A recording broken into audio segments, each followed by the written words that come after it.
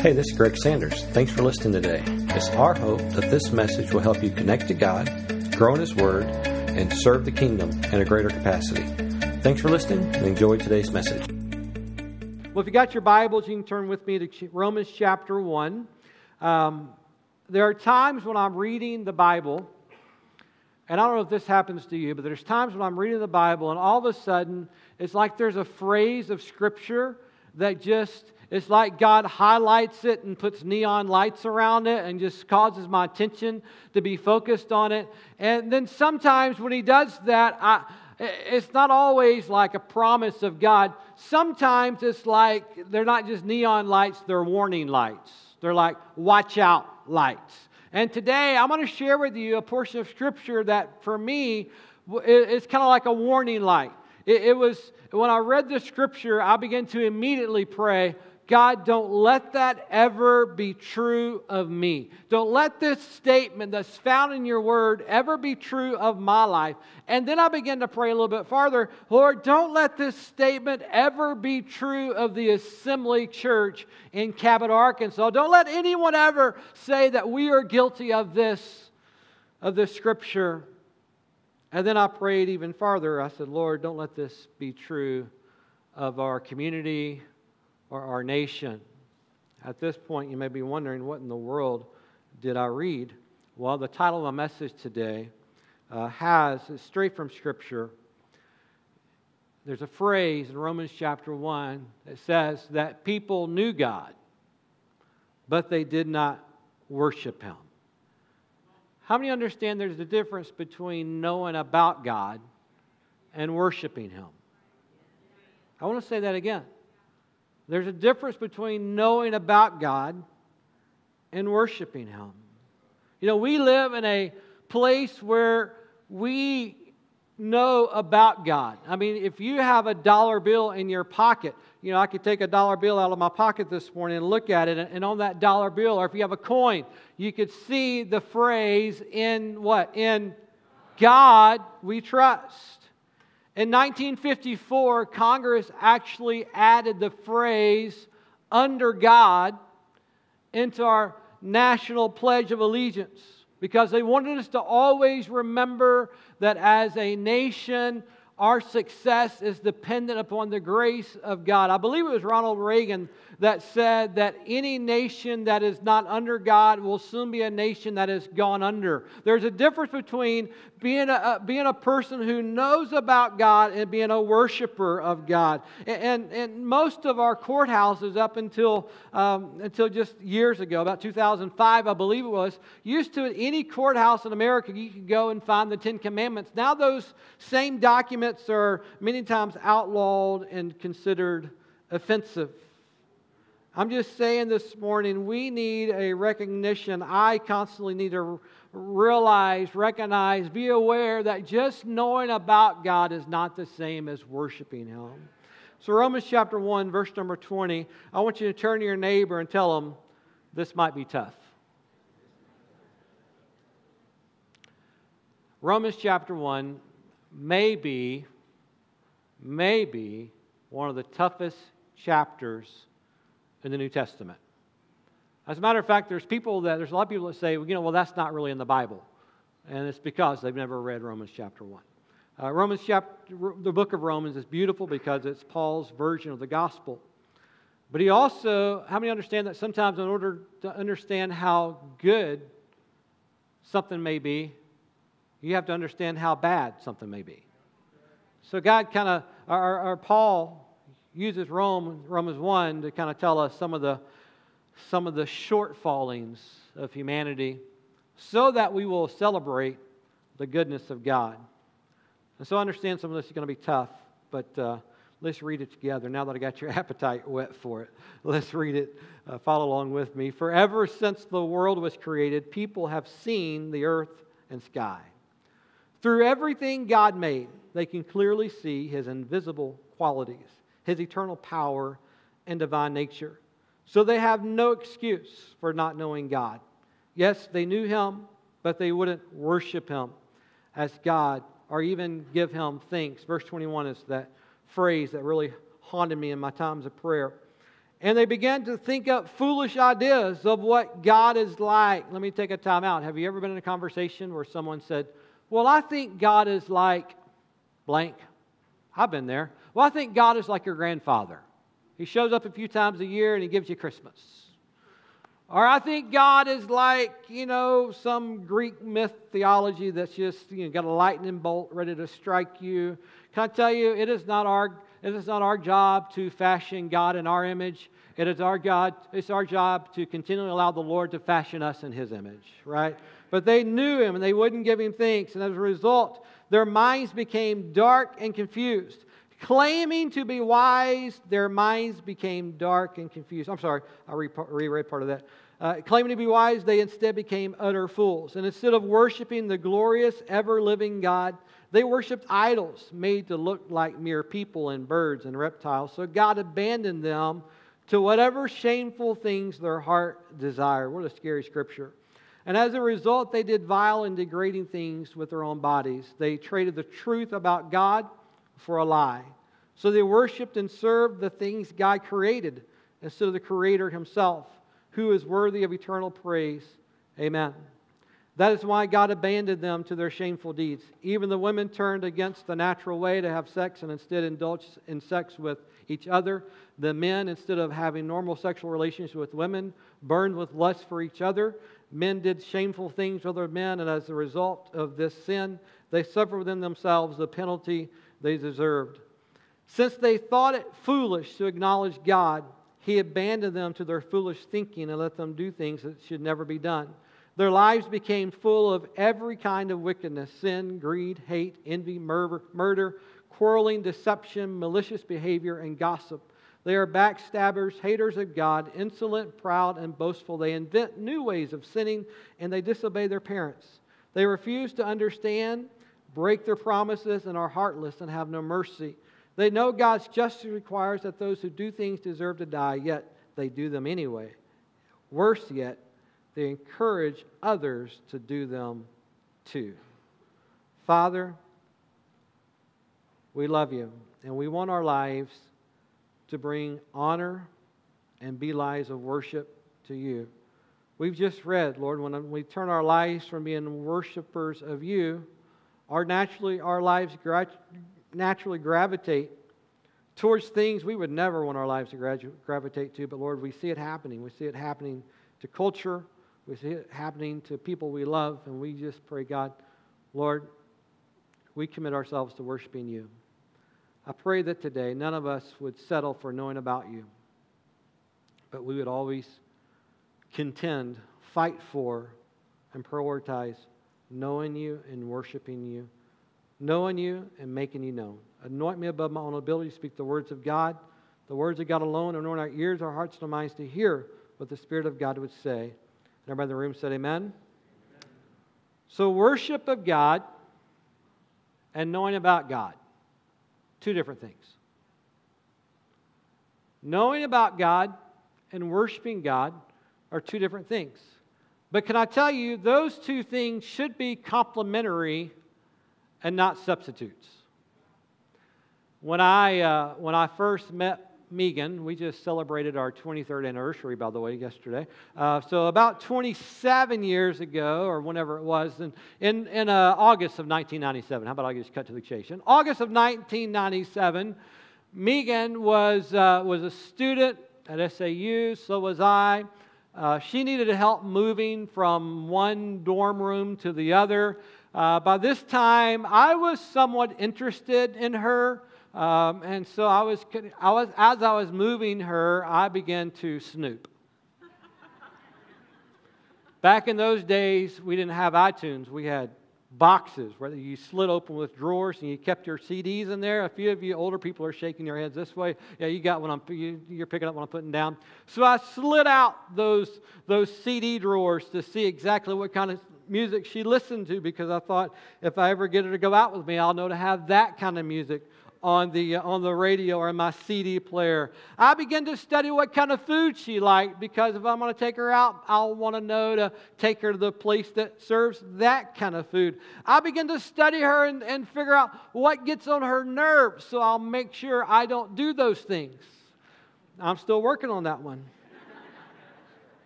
But my study of her was because I was trying to enhance a relationship with her, right? I wasn't learning about her because I had no intention of a relationship with her. Sometimes we feel like, well, I've either got to study about the Lord or I've got to invest in relational time with the Lord. But actually, the more we personally relate with Him, the more hunger we should have for His Word. And the more we dive into the knowledge side, the Word of God, the more that should fuel our hunger for Him. They are not substitutes to one another, but they are complementary. They feed on one another. If you were to put that in a personal relationship about a person who only studies about a person but never really goes the next step to meet a person, you might call that stalking. We have laws against that. And God has not called you to be a God stalker. He's called us to know Him. To know Him. But people were settling for just knowing about Him without knowing Him. Knowing about Him without worshiping Him. So how can I make sure this statement is never true of me? The first step is to simply realize there is a difference between knowing God and worship Him. Verse number 21 says, though they knew Him, they never glorified Him. They never gave thanks to Him. They never realized who He was. Worship that doesn't recognize as God as the source, as God as the authority, as God as the creator. Worship that does not recognize that He's in charge and not me really is not worship at all. Knowing someone exists is different from worshiping someone. Right? James says, you believe in God? Good. Even the demons do that and tremble. James was saying there's a difference between knowing God and believing in God than worshiping Him. Worship, by definition, is simply a high regard, but it's also this. It's to have a high level of devotion towards someone. It doesn't matter how extravagant our outward expression is when the music is playing, if our hearts are not deeply devoted to Him. Amen. Worship is not, I hope you're not misunderstanding this morning. Worship, I am not speaking about when the worship team comes to the platform and the music begins. If I'm communicating that today, please apologize, because what I'm talking about today, when I'm talking about knowing God and not worshiping Him, has nothing to do with music, has nothing to do with songs, has nothing to do with instruments. But what it does mean is, here's the definition of worship. In Him we live, we move, we breathe, and we have His being, because all of our life is worship unto God. Or it should be. Amen? Or it should be. So worship is a result of knowing that He is God and embracing His love and His gratitude towards Him. In Luke chapter 7, there's an occasion where Jesus is dining in someone's home, and a lady came to Him and she began to wash His feet with oil, use her hair to do so. And people in the room were watching this happen, and no one said it, they were just thinking it. You know, if this guy was really a prophet, he would know what a sinful person this lady was, and he would not allow her to touch him like that, to even be close to him. And Jesus, knowing their thoughts, said, listen, do you see this woman? He said, you didn't give me a kiss, but this woman from the time I entered has not stopped kissing my feet. You didn't put oil on my head, but she's poured perfume on my feet. Therefore I tell you, her many sins have been forgiven, for she loved much. But he who has been forgiven loves little. But he who's been forgiven much loves much. Part of worshiping Him is realizing just how much Jesus has forgiven us. How many understand that Jesus has forgiven you much? When I was a teenager, we used to have people come to our church from time to time, and they would tell their stories. And they would tell these stories about how they had lived this life that was so horrendous, had done disastrous things to themselves and to others. And then they would tell how they hit bottom and how God redeemed them and how God has now used them. And I would sit there and, hearing these stories, for me, it was almost educational because I didn't know that kind of sin existed until I came to church. But they would tell their story and I put my chin back up where it's supposed to go. And I would hear this story, this passage, and I would think, well, Lord, I have no chance because I have not sinned as big as they sinned.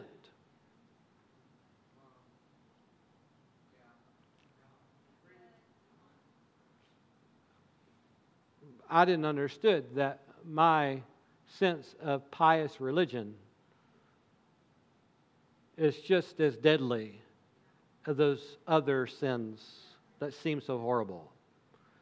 It wasn't until I realized that I needed a Savior to cleanse me, not just from what I've done, but my attitude. I was kind of the older brother in the prodigal story son. I needed an attitude cleansing. I needed a heart change in me until finally I realized it took as much the grace of God to save me as it did to save the most vilest, worst sinner I'd ever seen. The same amount of grace was required for me.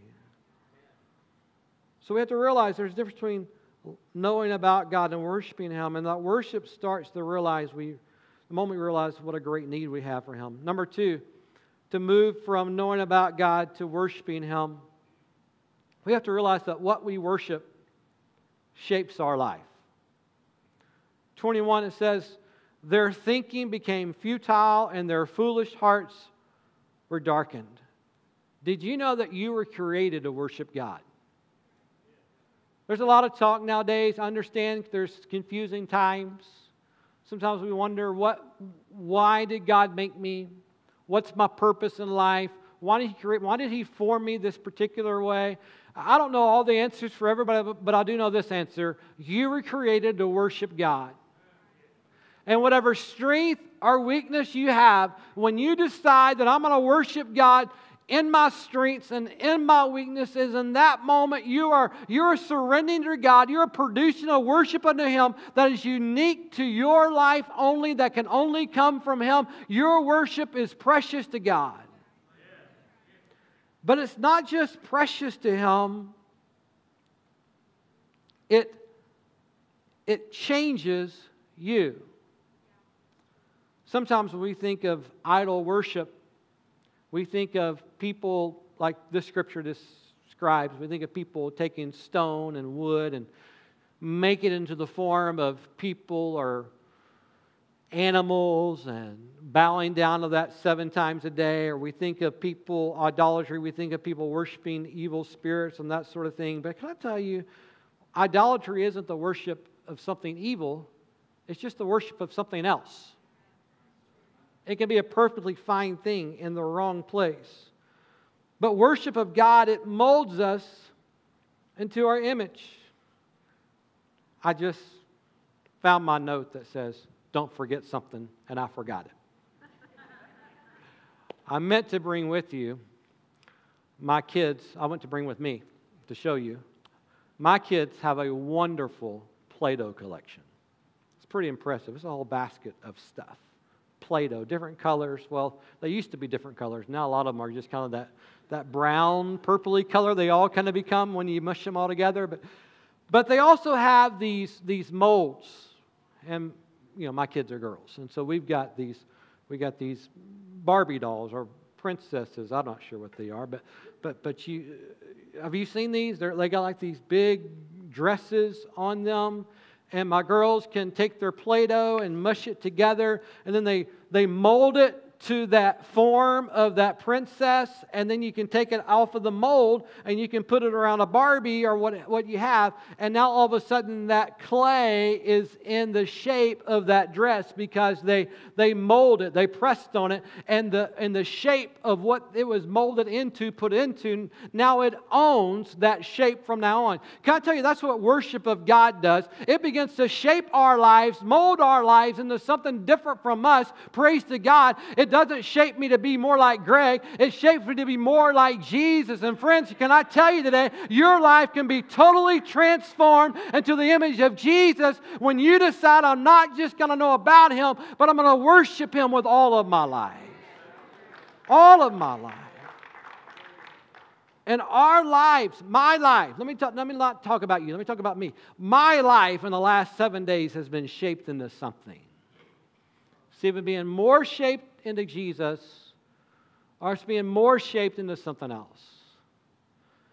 That's why Psalms 115, verse number 8 says that those who make them, speaking about idols, will be like them, and so will all who trust in them.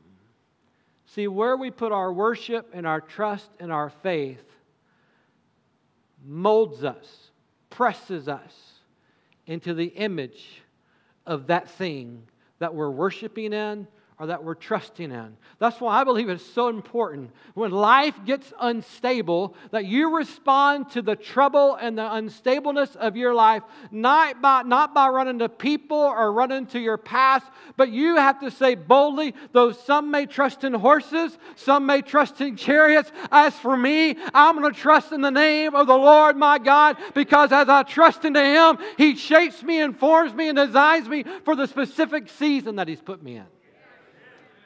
Worship changes us. The focus of my life is shaping me into the image of what I'm worshiping. So I got to make sure that the focus of my life is on the Lord. Number 3, how do I make sure I'm growing in my worship of the Lord and not just growing in my things about knowing about Him? I have to remember that there is no excuse for not worshiping Him. I'm not sure if that's bad grammar or not. I was surprised that Megan let that statement stand. There's 2 negatives in there. But there is no excuse for not worshiping the Lord. Listen to this scripture. For since the creation of the world, God's invisible qualities, His eternal power, His divine nature, have been clearly seen, being understood from what has been made, so that men are without excuse. I remember the first time I was a teenager, the first time I ever went west of Dallas. First time we ever went snow skiing. I remember waking up in Colorado and seeing the majesty of those mountains, thinking, how could there not be a God that did all this? I remember as a youth pastor, I had a guy come with us on a youth trip to the beach. He was about 26 years old, and that was the first time he had ever seen the ocean as a 26-year-old man. And he walked out there and he sat down on the beach and he looked into the vastness of that never-ending ocean. And I said, "What's up, buddy?" He said, "How can you look at this and not see that there's a God who's bigger than all of us?" That's what this scripture is talking about. That nature itself declares there is a God. So many times we think of people groups that have never heard the name of Jesus. And we believe they've never had a chance to come to God or any witness that God exists. But that's really not the reality. Men are not born into a world devoid of a witness. They are born into a world that declares there is a God. There is a grand design to all we see. Now, does that get you and I off the hook when it comes to our witness? No. You and I have been called to be those secondary witnesses by taking the gospel to places that, as far as we know, has never been before. But that should also bring a little bit of comfort when we're sharing the gospel in a place that we feel like it's never been shared before, because we have to understand that when we talk about God, we are not delivering them a message or a person that they've never thought about before. We're delivering unto them the name of the reality that they've been faced with since they were born. I like what one scholar said. He said, "Men cannot charge God with hiding Himself from them, and thus excuse their irreligion and their immorality." Chuck Smith says it like this: God speaks to man in the universal language of nature, so that by nature I am aware that God does exist. A fool has said in his heart, there is no God, is what the Word says. The invisible things of Him are revealed in nature, because that when they knew God, they were without excuse, because God is revealed.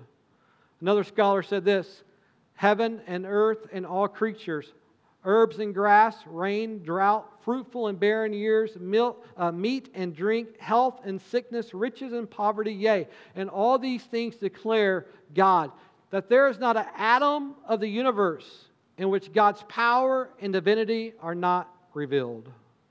R.C. Sproul said it like this: no one will be able to approach the judgment seat of God justly pleading, if I had only known God existed, I would have surely served Him. That excuse is annihilated. No one can rightly claim insufficient evidence for not believing in God. The last quote I'll give you, Sam Storms, says, idolatry and non-Christian religions are not signs that men are searching for truth, but evidence that they don't want it. What's Paul saying to these folks in Romans? He's saying that the problem is not that there is no evidence of God. The problem is that for many, many people, they just rather ignore the evidence. But for us, Psalms 113 says it like this: from the rising of the sun to the going down of the same, He's worthy of my praise. Any excuse I have for not worshiping God, and I understand there's a lot of them. I've heard them. I've tried to give them. Busyness, apathy, disappointment in people, hurt by organizations, pain, all these are just temporary sentiments. But God is still worthy to be worshiped. Number 4, how do I make sure I'm moving not from just knowing about God, but knowing Him, worshiping Him? Is I have to remember that worship is about pleasing God, not just pleasing myself. Worship demands I do things my way and not God's way. Look at verse number 24. It says, God abandoned them to do whatever shameful things their heart desired. When people resisted worshiping God long enough, God gave them over to their own desires. Now, I don't know about you, but I read this scripture, it scares me personally. That God would turn someone over to do what they wanted to do. But it also reveals a truth to me that if you don't hear anything else I say, hear this today. Because the Lord's been reminding me personally that just because He's allowing something to exist in my life doesn't mean He approves of it in my life. Just because He's allowing me to harbor bitterness and a bad attitude, and even though He may be blessing my ministry despite what I'm harboring, can I tell you today, just because He's allowing that does not mean that He's approving that thing that I'm keeping from Him. And it scares me that if we are not active and submitting our lives to Christ, that He actually gave people over to do what they wanted to do. And I know some of you are sitting here thinking this morning, Pastor, if God is so good, why would He ever give people over to their own desires when He knows that their own desires are going to bring destruction? Do you remember the story in Luke 15 about that father who had 2 sons? And that one son said what? Dad, give it here. Right? Just give it here. Give me what I want. I've got a plan that doesn't involve you. I got a plan that doesn't involve this place. I've got it figured out. I got people to see, things to do. Give me what I got coming. Did you notice the Bible doesn't say the father tried to talk him out of it? What did he do? He gave him what he wanted. He gave him what he asked for. And you know the rest of the story. The son went out. He didn't just blow it all. He blew it all and he found himself devastated, alone, broken, having to live a life that was disgusting to himself. In the middle of his disgust, he had this thought. He said, you know what, not even the servants in my father's house are treated this bad. I'm going to go to my father and tell them, Dad, I know I've blown it. I know I'm no longer worthy to be called a son, but would you just let me come into your house and be a servant? Because even a servant lives better than what I'm living. And you know the story. He went back home when he was a far way away. The father saw him, ran to him, gave him a new clothes, a new ring, said, the son of mine that's been dead, now he's alive. Why would our Heavenly Father ever say, listen, if you keep asking to do what you want to do, if you keep demanding your own way, I'm going to let you have your way? Why? Because there's some of us that our hearts get so stubborn, it takes a pig pen to awaken us from our destruction. Amen? God does not turn us over because He doesn't love us. He turns us over because He does love us.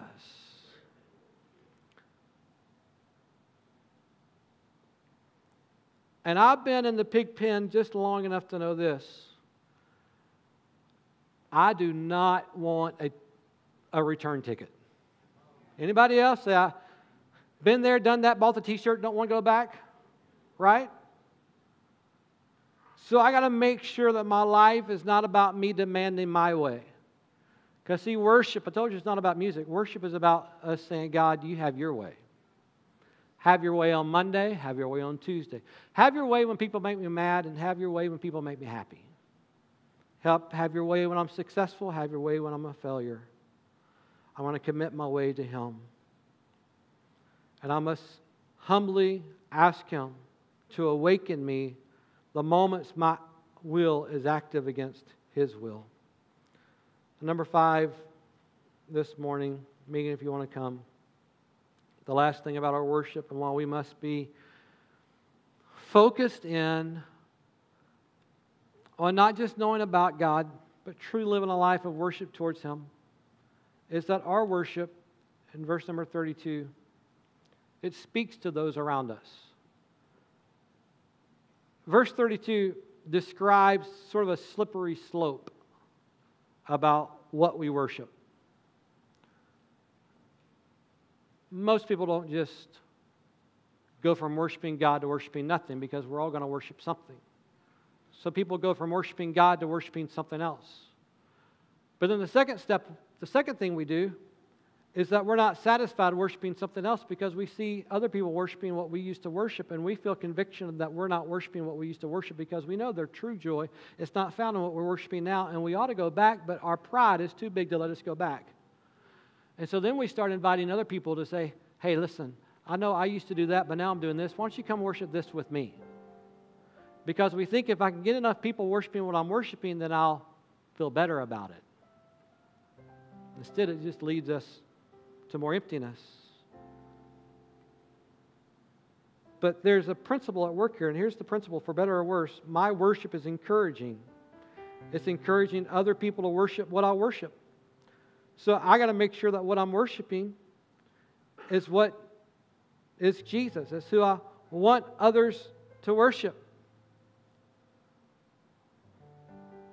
I mentioned earlier in this service, the two weren't really tied in my mind, but I've really been praying with some people lately about loved ones who are away from the Lord. And I've been wrestling, kind of praying, God, what can I do to make sure the people I care about never stray from you?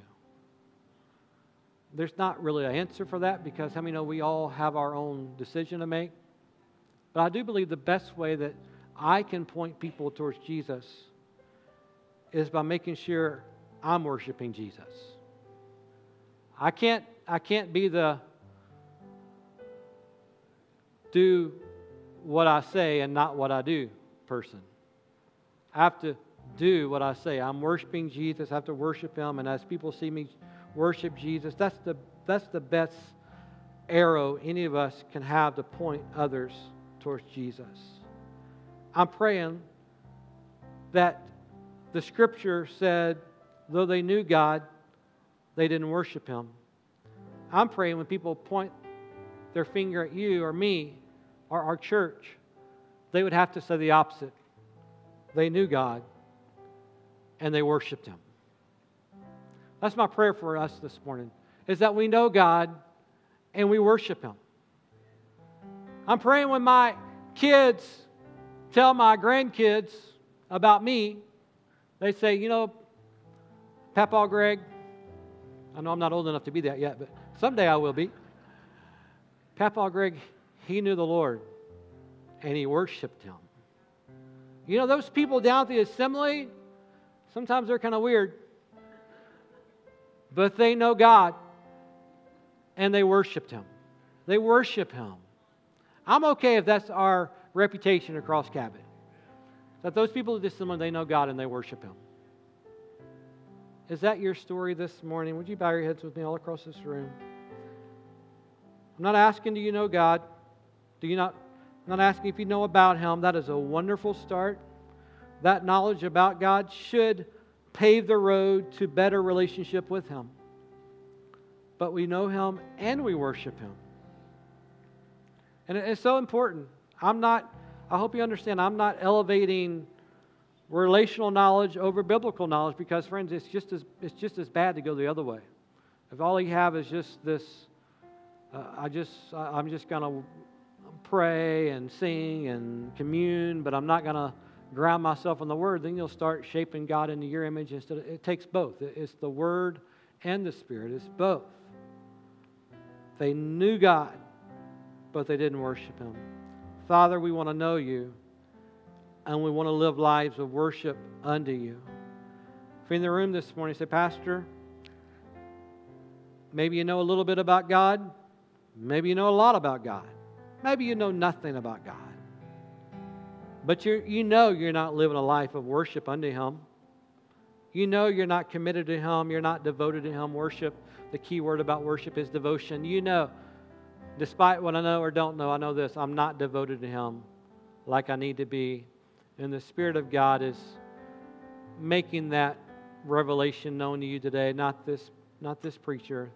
You know the Spirit of God is talking to you. Listen, stop settling for knowing about Him. Come to worship Him. Surrender your life to Him. Devote your life to Him. That's the definition of worship. Devote your life to Him. You need to do that today. Say, Pastor, I need to devote my life to Jesus. I need to come to worship Him with my life. I need Him to make me new, make me clean, make me a new person. That's you today. Would you just lift a hand real quick? That's me, Pastor. Pray for me. Amen. I need to go from knowing about Him to knowing Him. Amen. Amen. Amen. Let me pray for those who lifted their hand real quick. Now I want to pray for all of us. But Father, I'm thankful their word says in 1 John that if we will confess our sins, that You are faithful to forgive us of our sins and cleanse us from all unrighteousness. Lord, I'm thankful when You called those first disciples to be with You. You didn't just say, come and learn about Me, but You said, come and follow Me. Come be with Me. Lord, You wanted them to know You relationally. They wanted, sure, You wanted to know them scripturally, but also, Lord, relationally. You wanted to be with them. Lord, people have raised their hands this morning. I said, I want to be with Jesus. God, I pray today, Lord, as they are confessing those things that You're revealing to them about what their mistakes have been, their past has been, Lord, they're confessing their need for You. Lord, I pray You will cleanse them today. I'm thankful there's nothing so bad, nothing too dark that You cannot forgive and cleanse and restore and renew. God, I pray You'll do that in their lives. And from this moment forward, they would choose to follow Jesus. They choose to learn about You, but more than that, communion with You. Know You and worship You daily is our prayer for them. Do it today in Jesus' name. I want to ask you to look at me real quick this morning before we extend a blessing over you and let you go. The question, this message kind of came down to me personally. This is where I kind of landed on it this past week. I mentioned it in passing a few moments ago, was to examine my last 7 days. So from last Sunday to this Sunday. Is my life being pushed, formed, pressed, more into the image of Jesus? Or has my life, my attitude, my thoughts been more pressed into someone else, something else? If it's pressing me into the image of something other than Jesus, then I have to realize that at least in some area of my life, I've begun to allow worship of something else to override my worship of Him. And so today, I just want to challenge you to kind of use that question and then respond personally to it in your moments of prayer. So, Father, I pray over the people today. I'm thankful for your word that never returns void, but always produces a harvest of righteousness. Father, we do not want to be guilty of knowing about you and not worshiping you. We want to be found guilty of knowing you, making you known, and worshiping you with all of our hearts and all of our life, all of our soul. God, I pray today this people will constantly, continually be people that know you and worship you. That we do it with our mouth, we do it with our heart, we do it with our day in and our day out, that all of our lives lived before you. Let generations say that they knew you. These people knew you and they worshiped you. And that they're following Jesus today because they saw us worshiping you. God, I pray a blessing over the people today. Lord, I pray you'll bless them, keep them, let your face shine upon them, give them peace and joy both now and forever.